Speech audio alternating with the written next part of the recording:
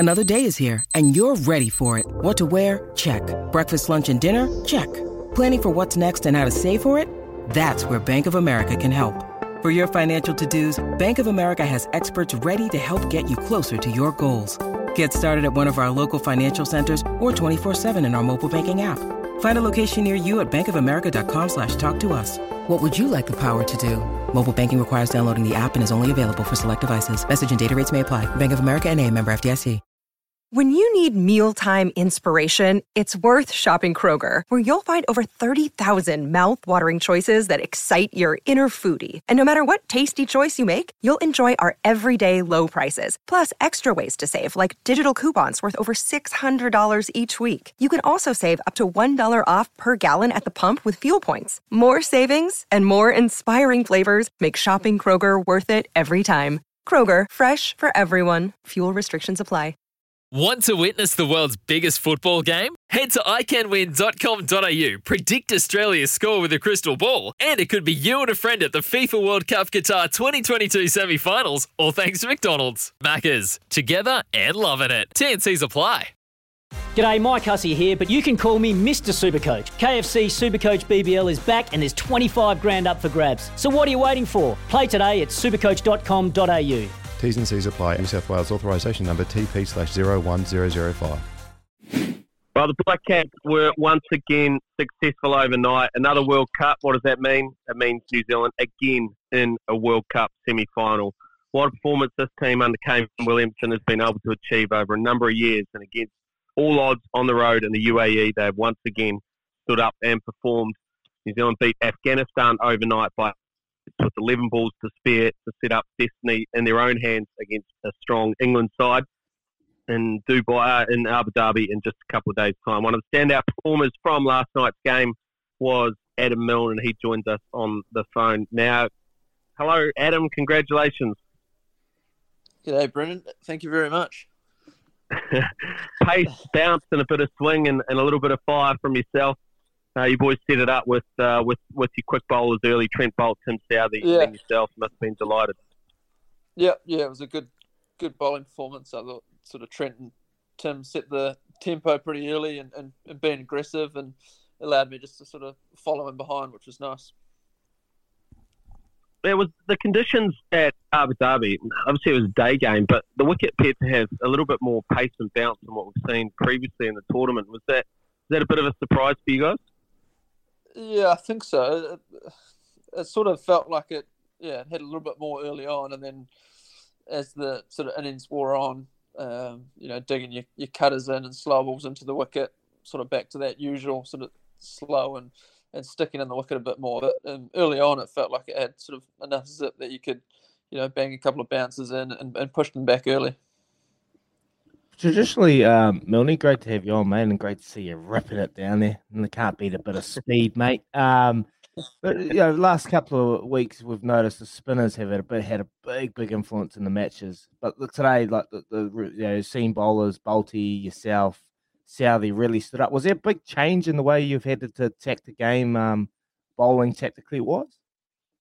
I think, in particular, this game against the Afghanistan team, and I guess in sort of more subcontinental teams, they're not used to maybe the pace or bounce of some wickets, which this had a little bit of bounce early on. So it was about sort of us fast guys sort of pinning them back early and looking to enforce and show, I guess, the rest of the batting order coming in, what they were sort of going to be up against. So I guess that sort of set the tone and then allowed everyone to settle in and really restrict them going forward. And what about the game itself? The pressure that was probably external was a lot. There was obviously a lot being spoken about it. Probably the biggest broadcasting, most eyes on this game with anticipation of what's going on in India. The whole entire billion people in India hoping that Afghanistan would do the job. But was there any pressure on the team, or was there anything spoken about heading into this game? We just treat it as another game. No, I think.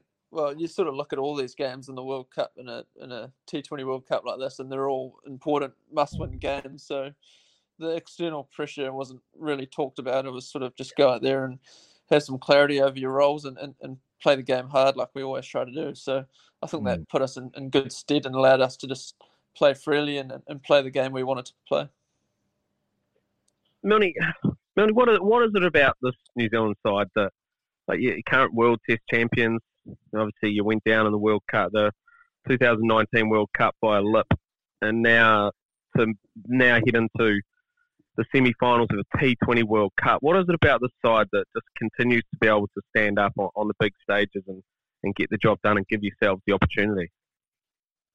It's a great question. I think there's probably a number of things. Obviously, been in and out over the last sort of wee while, but I mean, you look at the culture, obviously, the team that was sort of building, 2014, 15 through that period, and it's sort of trying to maintain that culture and togetherness within the team, really, pride ourselves on playing for the country. And then I think the other thing is you look at some of the players in the team, and obviously the team as a group is really good, but you've got some world-class players, and then you look at, likes of Kane, Trent, Tim, have been doing it for a long, long time and playing right at the top of the game. So, when you put in those world-class performers and sprinkle in a lot more talent and up-and-coming guys, then, it breeds a great culture and a good recipe for success going forward. Yeah, I want to focus on those two guys that you mentioned in particular. They've been not only great friends of yours, but also, tremendous resource. And what they've been able to achieve, both Trent Boult and Tim Southee, across all three forms of the game is quite remarkable. But going to this World Cup, do you think that you guys expected them to be as strong with the ball as what they have been? They've been two of the most standout bowlers within this entire tournament, and it's certainly helped to carve the way for you guys as a bowling unit. Do you think that there was those expectations on them? Yeah, I think so. I mean, like I said, they're world-class performers, and they've done it over a number of years and very skilled in all conditions now. And, I've been part of numerous sort of IPLs and world events, so they're very at ease with their game and know the different skills and conditions that they need to put into play over here. So, no, I don't think it was a surprise. I think they're both extremely talented bowlers and sum up situations very quickly and are able to put the ball where they want to put it. I think they've, like I said, they've been two of the best bowlers in the comp, and that's really shown in our performances. Hey mate, obviously you've just finished the game against Afghanistan, so it's hard to, you haven't had a meeting or you haven't thought about the next week. Well, you probably have personally, but the team probably hasn't got together. But you're potentially going to take up against England. England, a top side. There's been a lot of history at World Cups with England, and they're playing some outstanding cricket at the moment. Pakistan are facing Scotland right now, and they should be too good for them. So potentially you're facing England. Is there much changes from the way you've been playing the last couple of weeks when you're attacking a side like England, and have you ever thought about what's needed to beat a quality side like England?